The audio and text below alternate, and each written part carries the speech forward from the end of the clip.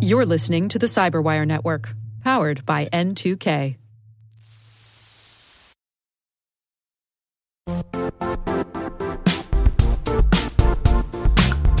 And now, a word from our sponsor, Zscaler, the leader in cloud security. Cyber attackers are using AI in creative ways to compromise users and breach organizations. In a security landscape where you must fight AI with AI, the best AI protection comes from having the best data. Zscaler has extended its zero-trust architecture with powerful AI engines that are trained and tuned by 500 trillion daily signals. Learn more about Zscaler Zero Trust Plus AI to prevent ransomware and AI attacks. Experience your world secured. Visit zscaler.com/zerotrustai.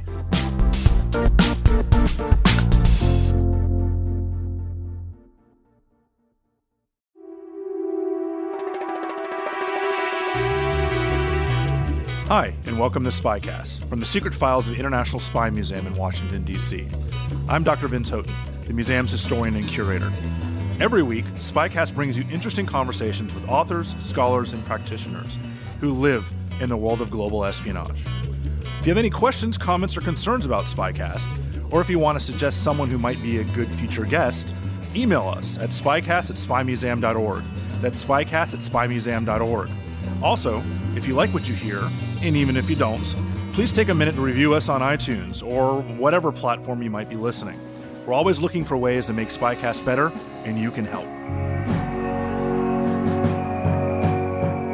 So we're joined today by Dr. Gary Weir, who's a chief historian for the National Geospatial Intelligence Agency. He has responsibility for exhibits in the NGA museums and developing both the archive and a sizable artifact collection. He's also worked on histories of technological development, tradecraft innovation, scientific changes and applications, as well as IT development at NGA and across the intelligence community. Welcome, Dr. Weir. Thank you for joining us today at Spycast. Thank you for having me. So I want to ask this question because there are people out there who are listening who are thinking about either a career in the IC or, in some cases, they're historians like us, and they want to perhaps not go to be a professor at some university. They want to do a public history. So what drew you to this kind of history? We both are in the same business, but it's a very small niche group of historians that focus on intelligence history. So what made you want to do this in the first place? It had everything that I was interested in as an historian. It has science and technology, it has human relationships, all the difficulties that are involved in the national challenges that we face each day. It's also, I teach part-time for the University of Maryland, but it gave me an opportunity to, especially in the IC and the clearances that I have, I can see the whole picture. I can see everything that happened. I can look at the documents nobody else can see.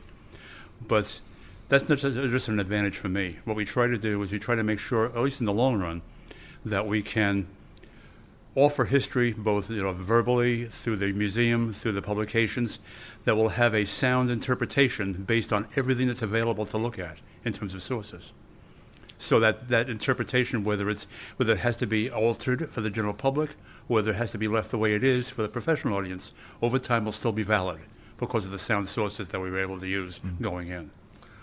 So you worked at NGA for a bit, but before NGA, you actually were the head of the contemporary history branch of the U.S. Navy History and Heritage Command. And one thing I find interesting about the public histories, especially with those that are with intelligence organizations or with the military, is the weight they put on history as a way to guide the future.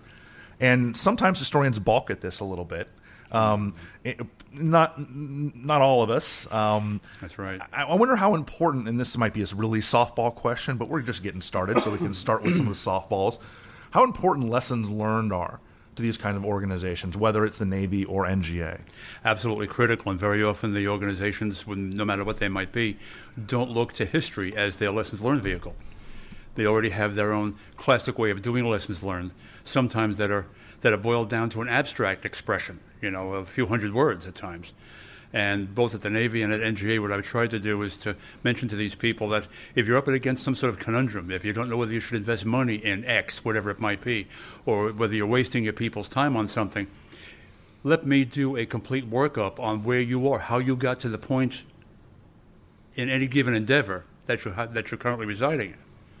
I can tell you all the good, all the right turns, the wrong turns, the people who were involved. And then when you have that kind of context, then you make more sound decisions regarding the expenditure of federal dollars, the expenditure of the time that you have, that your staff can afford, right? And it's much more of effective use of all your resources. And at NGA, increasingly, they've been asking us to do that. Over the past decade, I've been with NGA now for almost 13 years. Over the past decade, we've done 7 studies of that sort. And they're done by request. We're not walking in there and banging down the door. And that's helpful for us, right. And it's encouraging that they're asking for this. When I was with the Navy, a little bit less so because it was never advertised. History was never advertised to them in this way. History was always it's great bedtime reading. We like reading about the old guys in World War II, and there's absolutely nothing wrong with that. We encourage that completely. But on the other side, we can tell you things about where you came from that will inform your present. Mm.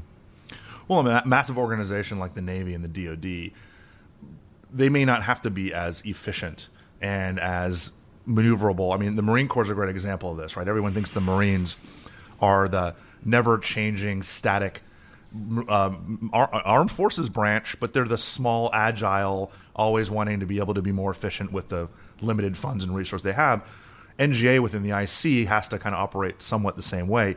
You don't get the money that NSA does. You don't have the personnel that CIA does. And even if you did, the IC is getting dramatically less money than the DoD. You would think that lessons learned and being able to do it more efficiently and better based on history would be a priority for the intelligence community.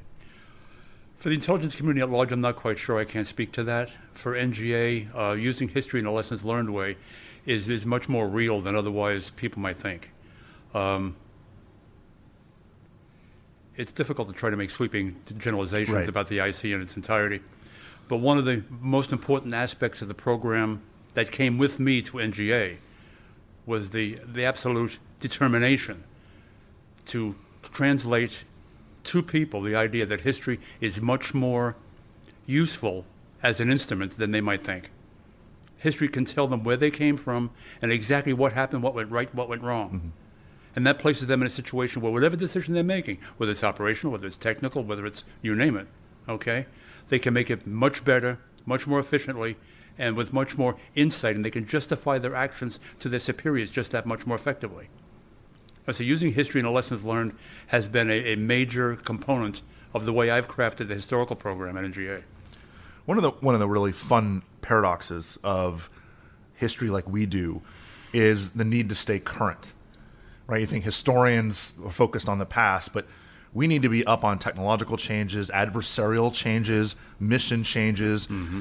because like exactly what you're saying, if history is going to be a guide for the future, mm-hmm. we need to understand all of a sudden we're talking about non-state actors and how has that applied in the past. All of a sudden we're looking at technological changes and how does that make a difference. And then even mission changes, kind of the shift at 9/11 to kind of looking at, your focus now is on terrorism in Afghanistan and other places versus the Fulda Gap across, Eastern Europe. Is this something that is a constant push for you, is to try to, you talk about you being cleared, a constant push to make sure you understand what are the current needs of the organization to allow you to shape the history that you're providing for them? Linking that question to the one that came before it, it's sort of a perfect segue. Because if you're the classic historian who locks himself or herself in the archive, and look, first of all, I enjoy doing that too.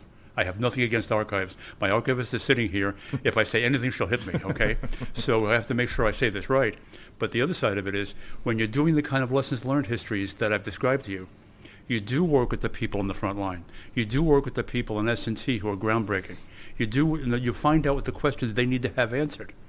When I did one of my particular studies, I had the chief scientist of NGA come to me and say, look, I can't talk about it right here, but he said, I'm being asked to invest X number of dollars, and he gave me this gargantuan number, all right, and about a third of my people to develop this new wrinkle on tradecraft.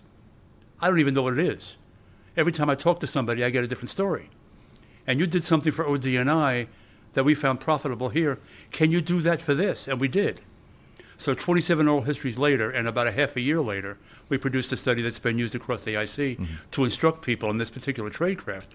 But the bottom line for me is that this guy came to us one of our senior scientists, and we were able to place him in a picture where he could make informed, intelligent decisions regarding how to use national assets and to serve the agency's mission.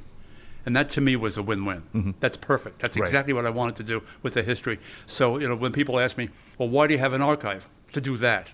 Why do you do oral histories? To accomplish that. Why do you have, curatorial objects in your collection? To demonstrate how this is done.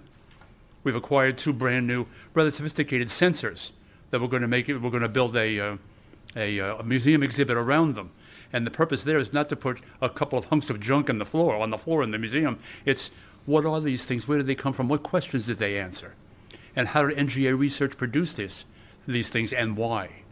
Well, a lot of the and now we know the people who asked for this, all right, and what they needed to do. And the lessons learned histories brought us to that level, brought us to that front line, and allowed us to be informed. Well, a lot of the wonderful things about intelligence artifacts is that intelligence agencies and people who build these things are being asked to solve almost unsolvable problems. Right? If they were easy, somebody else would have done them. By the time they get to CIA or NGA, it means they're incredibly difficult.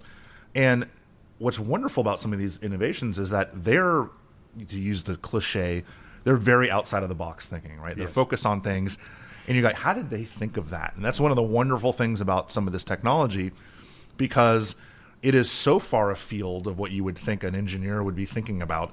It's not, I have a problem, let me solve it with step A. This is like step Q or step omega, because they've gone through so many processes up to that point. And what's great about it's not just a hunk of junk, that what you're seeing as a final product was not only innovated in such a very unique way, but that's at the end of a long line of screw-ups and mistakes and just idiocy along the way. Yeah. And I think that's what kind of brings history alive with these objects. Oh, sure. But also, as an historian, you interact with these people, and you get to learn how they think. What brings them to that kind of innovation? What kind of intuition do they bring to the equation? How often do they say, I just don't know how to handle this, I need to collaborate with somebody else, and collaboration is so terribly important.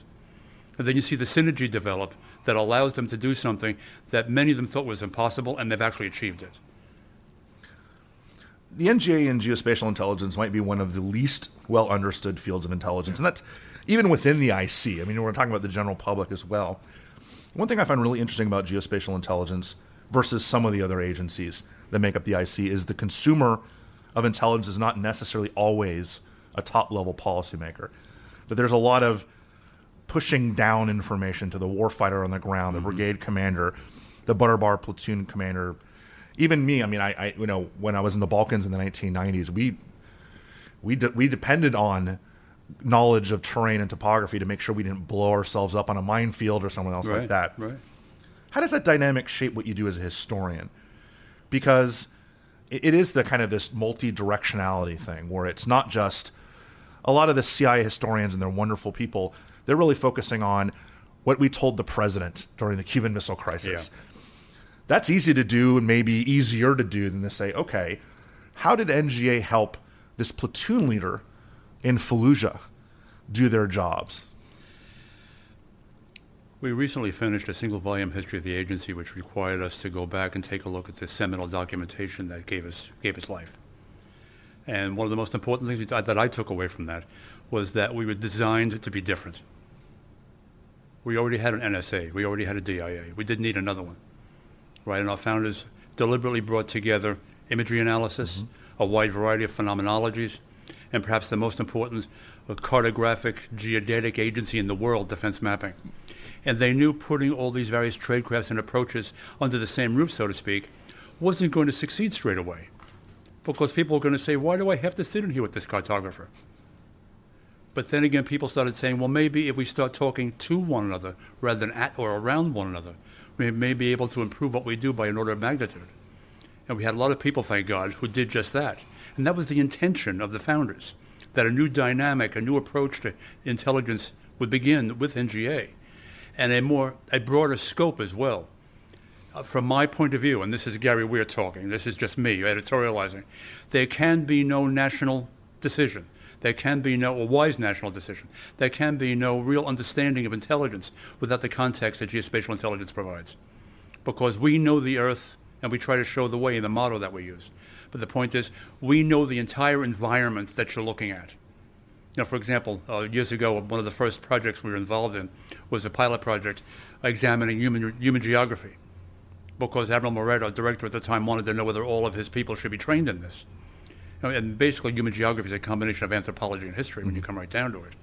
And we're talking about knowing the area culturally, because, for example, as General Petraeus said years ago, if you know, I'm paraphrasing, of course, if you know the terrain, the area of the world that you're involved with, in militarily or in intelligence, as well or close, nearly as well as the people who live on it all the time, you have a strategic advantage. That's what NGA is about. Knowing the Earth, knowing the area immediately above the Earth, being able to know what's right, what's wrong, what fits, what doesn't fit. Also, the movement of the people on the Earth. Right? This is a different take. The others don't do this. Right. We're not a imagery analysis factory for the IC writ large. We're a geospatial intelligence factory for the IC writ large. Different animal entirely. Much more penetrating, much more all-inclusive, much more comprehensive. And I think that's one of the most misunderstood things about geospatial intelligence is it's just a fancy way of saying image. And that to me is kind of like one of the most misunderstood things about GeoInt is that, they just wanted to make IMINT sound fancier by making it longer. But like you mentioned, you just kind of explained several different iterations of the fact that why it's different. But for those that are still going, okay, it's just it's IMINT. What are some of the fundamental things that GeoInt involves that makes it much more than just imagery intelligence? All right, if you pick a target, if you look, let's look at Abbottabad, where they found Bin Laden. All right, and just looking at the surface of the Earth at that point in time and that area. All right, if we're just looking at this region and we're examining places where he might be, all right, what can we bring to the equation? Okay, how can we set the stage for further discovery? Well, we can take a look at almost every structure in the area. Is this typical or atypical? Right? We can look at approaches, physical approaches, getting to it, moving away from it. We can take a look at how the structure is actually built. Right? Does that tell you something about who might be in it? All right? These are things that the other intelligence agencies really aren't going to look at, but we are. Right? Also, can we do this? We can, because of our imagery analysis component, and because we have access to the fine satellites that NRO and the commercial sector put in the space for us, right? We have all the imagery that we need to look right down into the weeds. All right. So, also culturally, how are the people behaving in the region?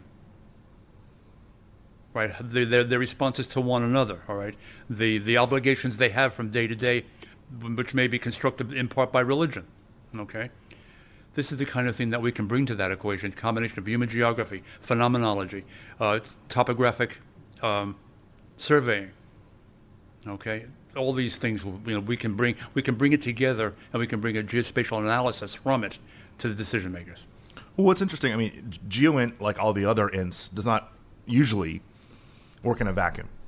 There has to be kind of multi-INT products, and like talk about Bin Laden, which we'll talk about a little bit more. So as a historian, how much do you need to keep up with what the other agencies are doing? How much do you, when you do a history of NGA, do you do a history of NGA in a vacuum? Or do you do it as part of a broader look at interactions with other agencies? Well, it depends on the audience you have if you're writing a history. Right? The single volume history that we did for the agency is basically for our agency and for other people in the IC who want to learn more about us. So the audience was a bit more restricted. But working with the other agencies, collaboration with the other agencies, I think the 9/11 Commission pointed out that we were lacking in that just a bit some years ago. The idea of collaborating, getting along, and sharing. All right, and some of the consequences of the lack of collaboration were quite devastating at some points. So collaborating more is important. Now, for example, just looking at it from the historical point of view, right? In recent years, the Senior Historians Panel of the IC has been created, and we're about to have one of our quarterly meetings. So the point is, we keep track of what one another might be doing. We're constantly seeking common projects that we might engage in, which is one of the things I'd like to speak to you about in the future when we're done here. But the point is, there is a commonality there. There is an awareness of what everybody does, and sometimes people say, well, they don't really still collaborate, do they? They're still going through this. in very, very particular situations that may still be true. However, give an example. When I did the first chapter of our history, I needed to find out all the data I possibly could about the stand-up of our agency and why we were created. And one of the retired directors of the Defense Mapping Agency, General Rosenberg, gave me the name of a couple of documents. He said, Gary, you've got to see these documents. They're seminal. So we didn't have them in our collection. So I emailed my counterpart over at CIA, do you guys have these? And the point I'm trying to make here is that they not only found those, but the archivist over there, at the historian's instruction, and I'm sure he did it on his own as well, they dug out, as they looked, they pulled out every single document about what was then NEMA, National Imagery Mapping Agency, our first name, pulled out everything about the stand-up of NEMA that they could find along the way. So I had an unbelievably complete story in that first chapter about where we came from, why we looked the way, why we're constructed the way we are, what our basic mission and purpose is. And a large part of that came from collaboration that I didn't even ask for initially. Right. So it's there, and it's rich, right? And sometimes you have to shake people a little bit and remind them that they're not living in their own little cubbyhole someplace. But it's there, and the possibilities are endless, as long as we push gently but firmly to go in that direction. We'll be right back after this.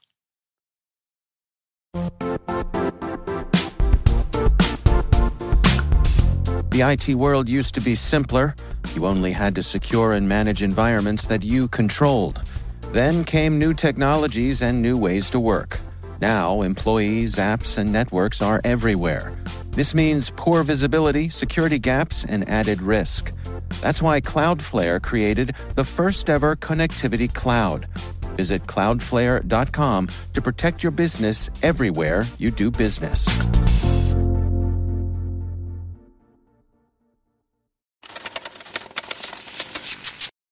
This is a really good segue to kind of talk about, you already mentioned the NRO, and NGA and NRO work very closely together because of the satellites and the imagery from space and other places. NGA's purpose is kind of build the, quote, map of the world to kind of understand things in the best way. How has the IC helped you build that, other than NRO? Like, how the collaboration between NGA and CIA and DIA and NSA, how does this come together to help you do your jobs? I understand, and I think the public understands how NGA helps others. How does it come back the other direction? Well, we actively hold events at NGA which will bring other people from the other agencies and the armed forces to us to collaborate in general and to discuss in general what the needs are. For example, right now at NGA, we're holding Russia Days. It's going on right now as we speak. Right? That's just not for NGA people. CIA comes, DIA comes, NSA comes, the military comes, large contingent of military, and also some of our cleared commercial supporters. What do we have? What do we need? What systems do we need in the future? To what extent are the systems providing us with the kind of intelligence, the kind of raw data that we need? How do we better scrub that data so the analysts can use it and gain access to it right away? So right now as we speak, one of those events is going on over there that allows people to cross those boundaries, to create a dynamic that will remind them that they have other people across the river, across the country, helping them out. One of the classic examples of that was years ago. I interviewed one of our premier analysts who's still with us, and he talked about Darfur when they first discovered years ago that there was genocide going on there. And I said, "How did you go about it?" He said it was classic collaboration. He said one of the things that is one of his habits, personal habits. I imagine other people do this too. When I'm assigned a new not target deck, but a new portfolio, he said, "What I'll do is I'll cold call my opposite numbers in the other agencies. And I'll say, I don't want anything from you. It's okay. I'm so-and-so. I've just been assigned to this. If you need any help, give me a yell.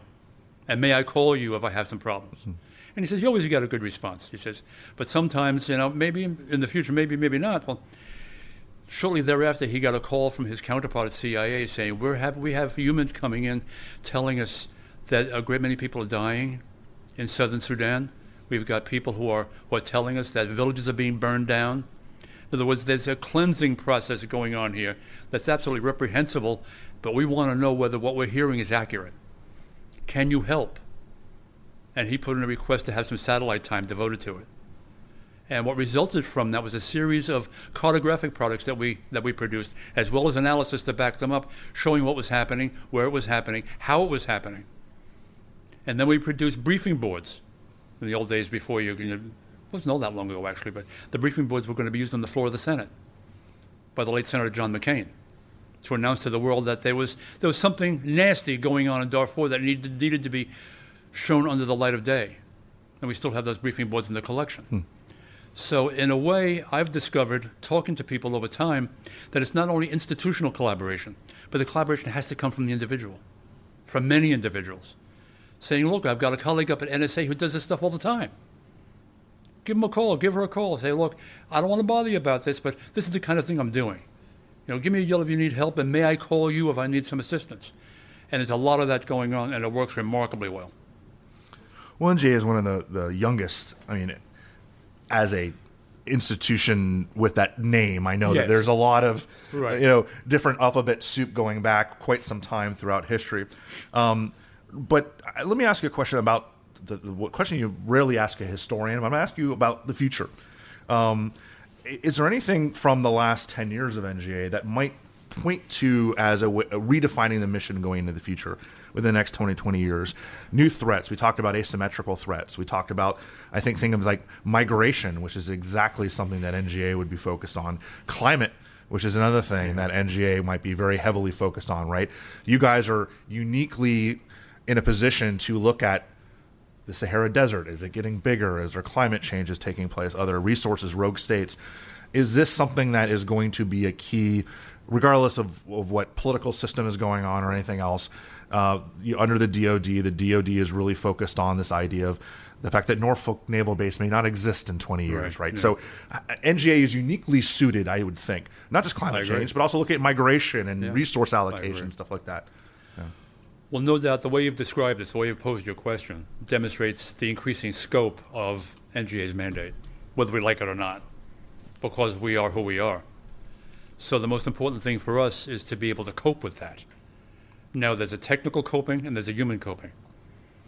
The human coping side means you have to make sure that all the data you're collecting, which is almost overwhelming at times, given the scope of the mission, given the various tasks, and given the collection systems that we have, to make sure the data is conditioned such that our analysts can use it properly and draw the proper conclusions from what they're seeing, and that they can get to it very, very quickly.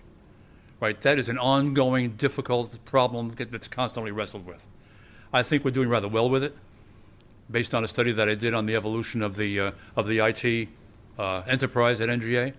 But it's going to keep getting worse. Not worse because it's necessarily ugly, but worse because of the increasing scope of the mission, the physical scope of the mission. Now, on the other side, in terms of actually collecting the data, I think our recently retired director, Mr. Cardillo, managed to demonstrate quite clearly that we're not going to do this just solo. We need partners. So we're not only partners within the IC, so for example, the IC movement into the cloud, which is funded and energized by multiple agencies, not just one, to be able to hold the data, to be able to condition it properly, make it available through the various tools to the analysts, but also working with the commercial sector. Right? Can we always put national technical means up there to do everything we want? Yes and no. And that's got to be the answer. There's no choice there. Right. So it's just like, when I give a museum tour at NGA, we have something out on our floor called the IDEX 2, which is the second generation of our first attempt to exploit imagery data digitally. All right? And I mentioned this is in the mid-1980s. I said, oh, yeah, okay, and this is all proprietary. Oh, you guys did this all? Yeah, we generated this by ourselves? I said, by the way, of course, our predecessor agency actually generated it. And by the way, about the time when this seemingly clunky device was created, Steve Jobs had the Mac introduce itself from a stage out in California in 1984. So I say, it became quickly obvious that the commercial sector, in many ways, not all, but in many ways, was moving faster than we were. So the kind of partnerships that Mr. Cardillo aggressively pursued has to be part of coping with the broader mission, all right, enabling the analysts, conditioning the data, and coming to terms with an increasingly sizable mission. And All right, I understand that I'm an NGA person, but I think NGA is going to become increasingly important over time because of the scope of the threats, both natural and man-made. Well, I mean, especially if you're looking ahead, again, I'm not beating a dead horse in this case, is that I don't care what side of the aisle you're on, whether you're at the left side talking about climate change or the right side talking about migration. And, the movement is having people to understand geography, having people to understand climate, having people to understand the way the world is changing, right? Mm-hmm. Because that's kind of a fundamental mission of NGA, is understanding change over time, right? Because you're really the only agency that's looking at that.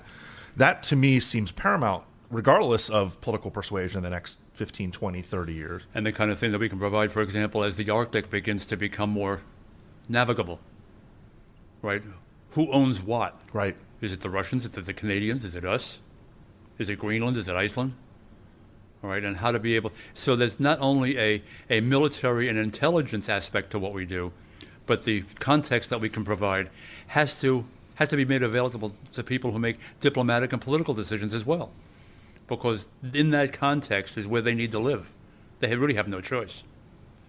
So we are looking at the future. We have no choice but to look at the future.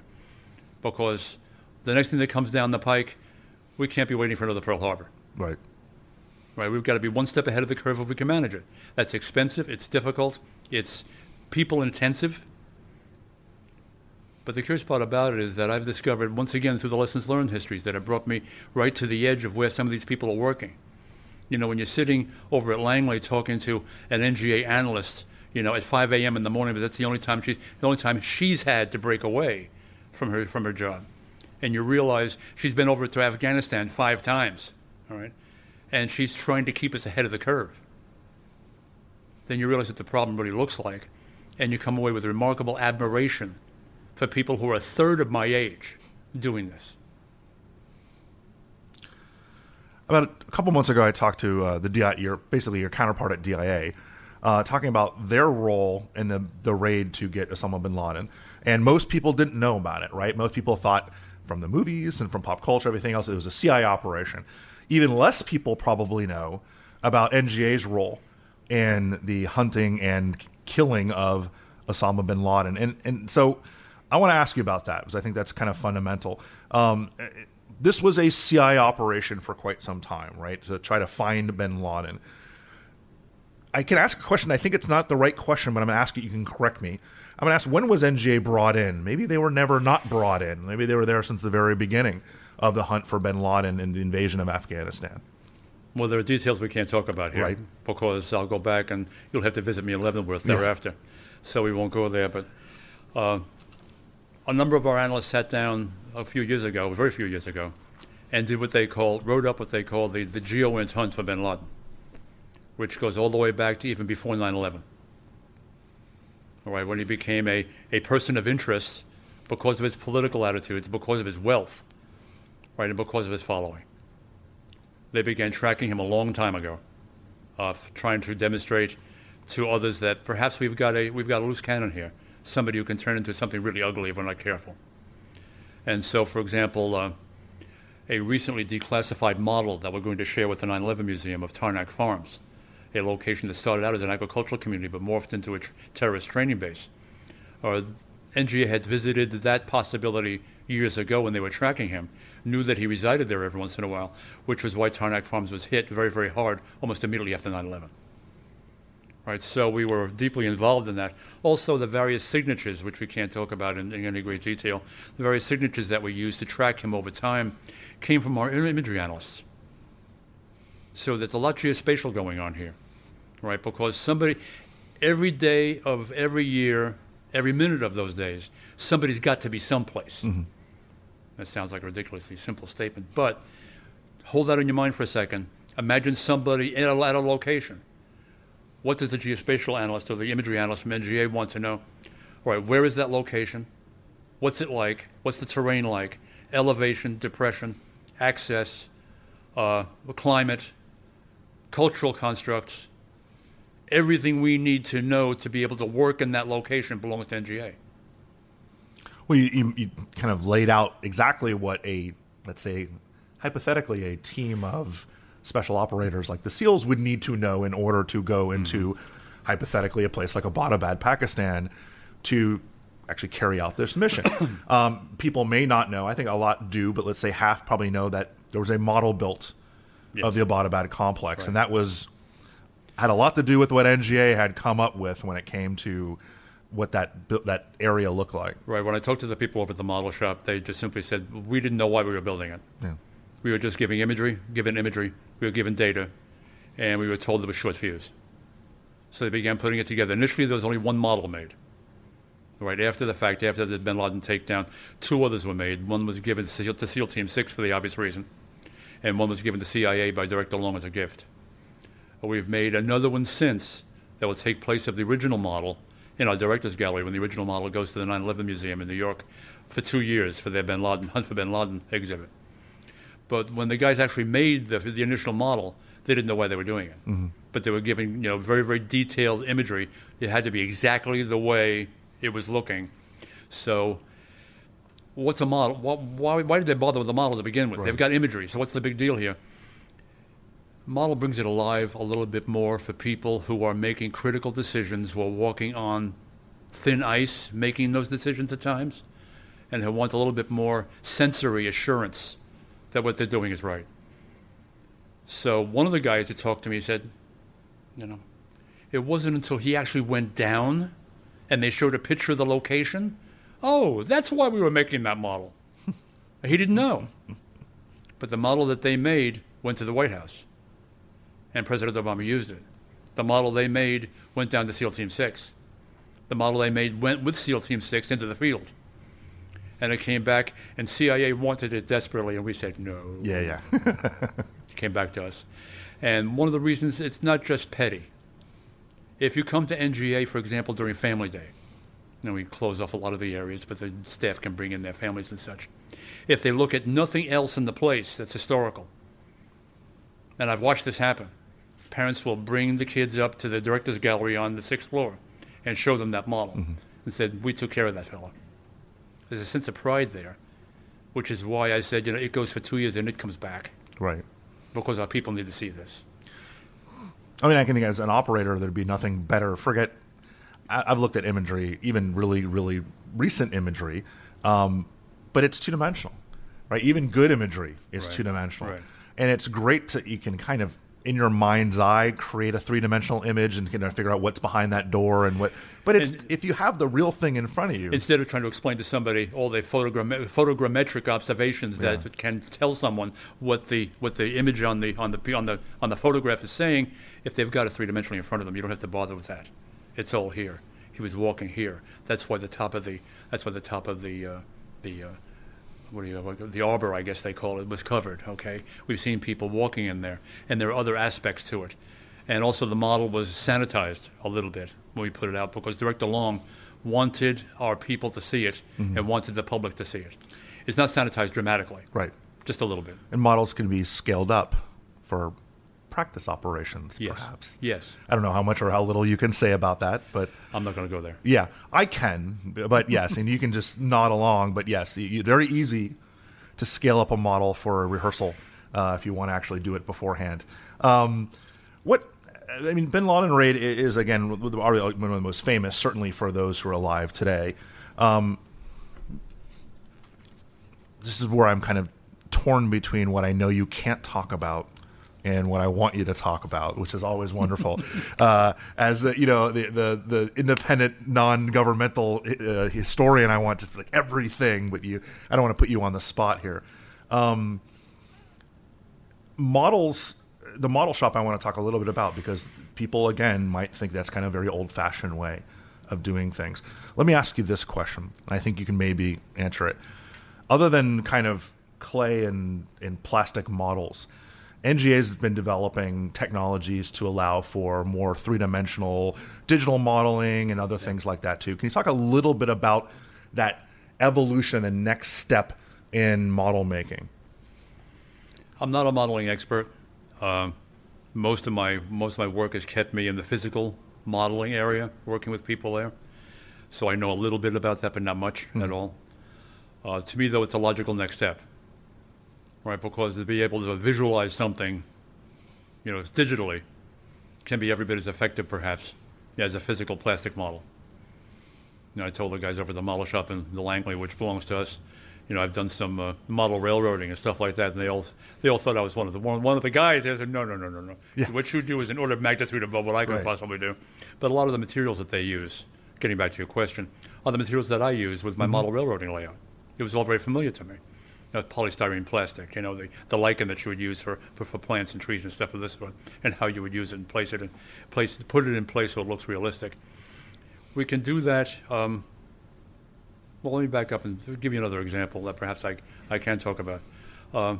I believe now over at the new reception center at George Washington's home in Mount Vernon, right, they're using virtual reality to be able to project people back into another time. Right.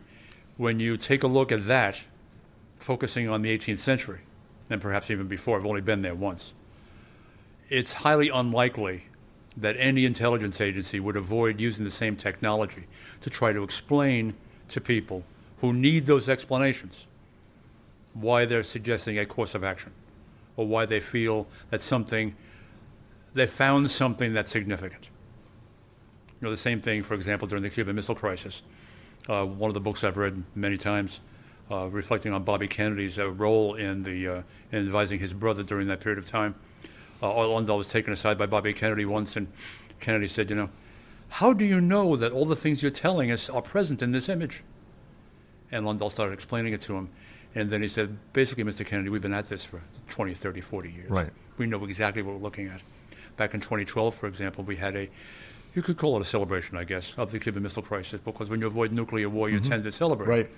And when one of the original 4 analysts from NPIC, of course, NPIC is part of our heritage. We absorbed NPIC in '96, National Photo Interpretation Center, for people who aren't aware of that. Vince Dorenzo came down from Pennsylvania, one of the original 4 people who cracked the Cuban Missile Crisis imagery. And he sat on the dais there, and I said, how did you know what they were up to? And he said, I knew what they were. The phrase he used about them was a bit salty. He said, I knew what they were up to before the crates came off the ships. He said, because I've been looking at those medium-range ballistic missiles for so long. They pack them the same way. The crates look the same way. They handle them the same way. They bring them off the ships the same way. They're medium-range ballistic missiles. I didn't need them to open the box. Right. So for that kind of experience, Kennedy relied on that. We still rely on that. Now it can be expressed virtually, no doubt about it. But it's the experience that illuminates the technology.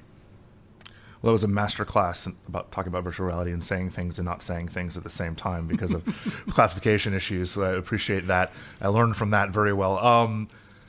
For those out there that want to know more about NGA from NGA, I know obviously there's an NGA website, but as far as the history that you guys have put out that's declassified, is there a way to get to it? They're renovating our website now, our public website now, and we're trying to make as much of the unclassified stuff available on the website. One of the ideal websites, the one that I use a lot that I really enjoy, is NSA's. Mm-hmm. The Center for Cryptologic History has an excellent historical component to their website, and we're trying to emulate that. Most of what we've done, since we're a very, very small group and not a very large one, most of the stuff that we turn out is classified because it's on demand or there's a particular need for it. All right, but we have things, for example, things related to our museum, the brochures that we put out, especially the exhibit guides that my curator Allison Russell has been working on now for quite a while. These things can be put out and used, as sources, and what it does basically for us is it reminds people how deep we are, technically, in terms of expertise, in terms of history. We go back a long way, especially if you look at cartography. When's the first map? Probably some guy knelt down on a piece of dirt and picked up a branch and drew a map for somebody to find their way back to the tribe. Mm. Welcome to cartography. Right. Primitive, yes, but cartography nonetheless. And that's who we are, in large part. Well, I know NGA's history traces like the American part of it back to like Lewis and Clark and kind of looking at some of these things that people wouldn't necessarily associate with geospatial intelligence, but it was. I mean, the curious part about it, you can go online right now and find the directions, the detailed directions that Thomas Jefferson gave to Lewis and Clark before they embarked from St. Louis. And you read the whole thing, you're seeing cartography, you're seeing surveying, you're seeing the straight mapping, but also human geography. Who's living out there? Mm-hmm. Who are they? How are they working on that land? What do they speak, if you can find out? What's the culture like? We're doing the exact same thing all around the world. Well, Dr. Gary Weir is the Chief Historian at the National Geospatial Intelligence Agency. Dr. Weir, thank you so much for joining us on SpyCast. We really appreciate your time. Thanks for the time. Thanks for the invitation. I really appreciate it. Thank you for listening to SpyCast. Remember, every Tuesday we will post a new podcast available from both spymuseum.org and iTunes. If you have any questions or comments about SpyCast, email us at spycast@spymuseum.org or leave a comment or review on our iTunes page. You can also follow us on Twitter at INTL SpyCast. That's INTL SpyCast. Talk to you next week.